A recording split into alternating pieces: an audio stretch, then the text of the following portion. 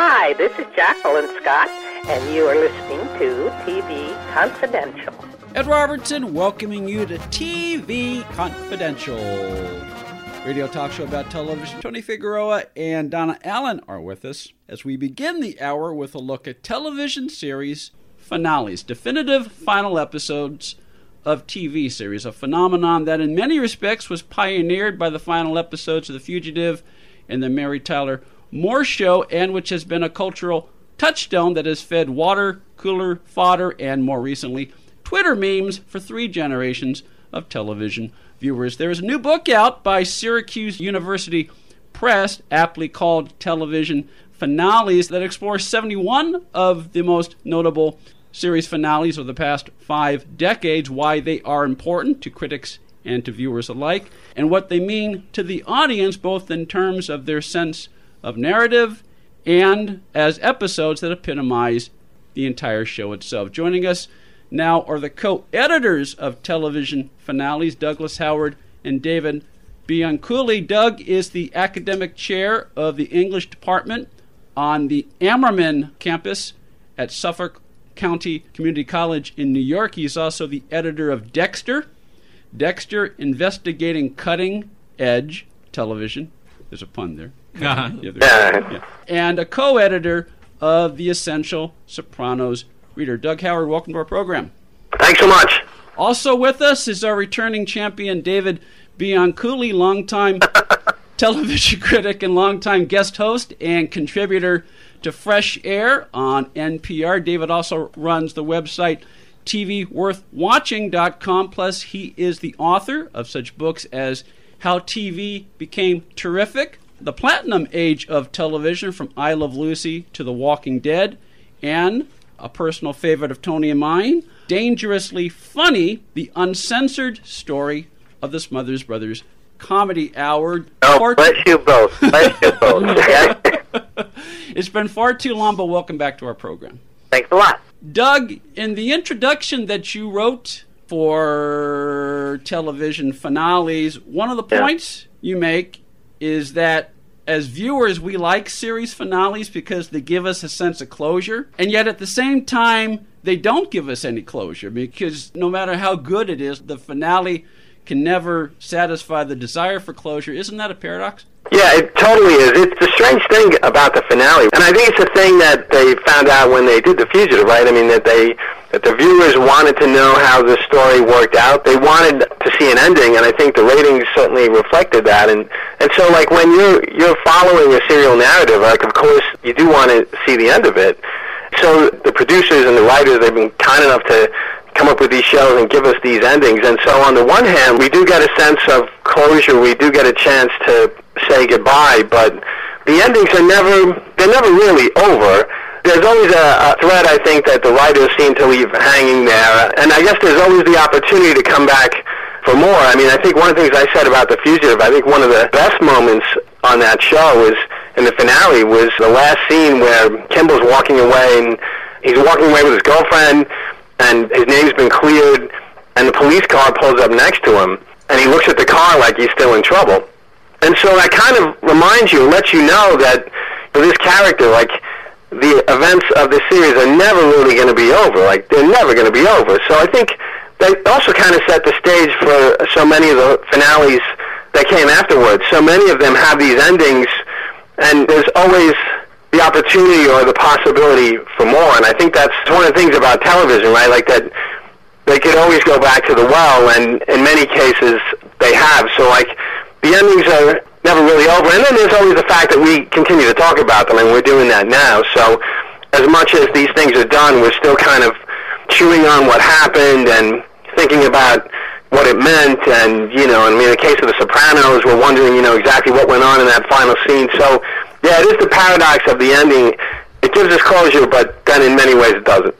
David, do you have any thoughts on that? Well, he mentioned The Sopranos and The Fugitive, and they tie perfectly together, because the last shot of The Fugitive, you have David Jansen's character still being nervous. I mean, that's his life, even though he's been cleared. And the last shot of Tony Soprano is looking up somewhat nervously at the front door when the bell rings and somebody else is coming in. So it's sort of like, that's the life these two guys both have. You don't know how long it is for David Jansen. There's a lot of argument about how long it is for James Gandolfini's character of Tony Soprano. Yeah. Since we're probably going to be spoiling a lot of endings in the conversation here, one of the examples I like to think about as far as closure and endings not being the end is Prison Break. Is if you watched the end of the first series of Prison Break, they kill off the main character. I mean, he's the last shot. It's pretty clear he's dead. I mean, that seems about as definitive as you could get, right? That the main character's dead. And then a couple years later, actually he's alive and he's in a Middle Eastern prison. Wait a minute. So even in a situation like that, where the ending is supposed to be the end, it wasn't the end.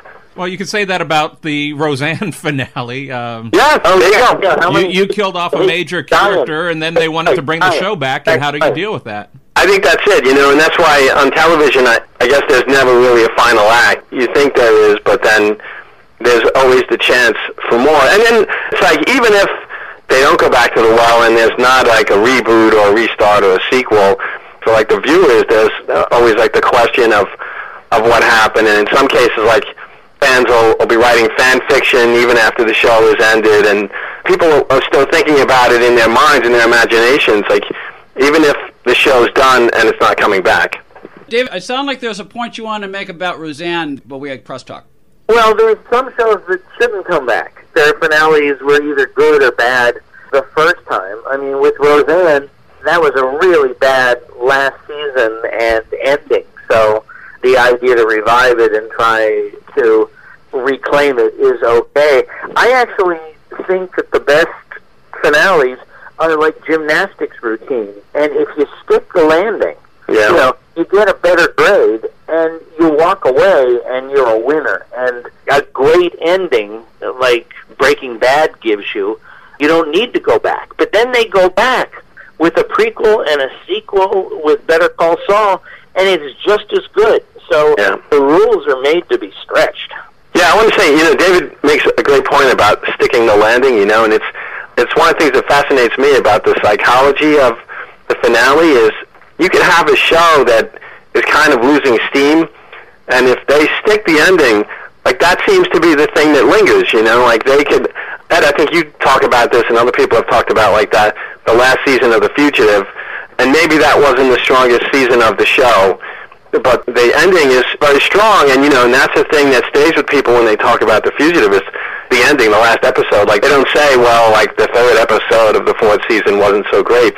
And that's what stays. And the contrary is also true. Like, you could have a show that's doing so well, and you have a lackluster ending, and that hangs around like the smell of burnt toast. Yeah. Or like the smell of loss. Yeah.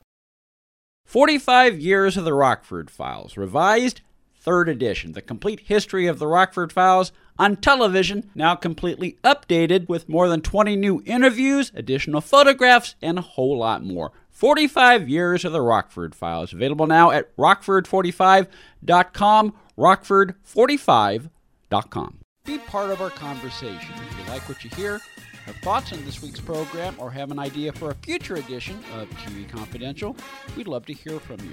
You can email us at talk@tvconfidential.net, talk@tvconfidential.net. You can also message us at facebook.com/TV Confidential, x.com/TV Confidential, or at TV Confidential on Instagram. And if you're listening to us on the TV Confidential podcast, please be sure to hit the subscribe button. This portion of TV Confidential is brought to us by our friends at Front Porch Realty, the community of realtors in the Northern Bay area of California that is committed to finding the solution that is best for their clients. Whether you're a first-time home buyer or looking to sell or lease your property in Northern California, call Karen Strain at 415-886-7411 or visit frontporchrealtygroup.com for more information on how they can help you.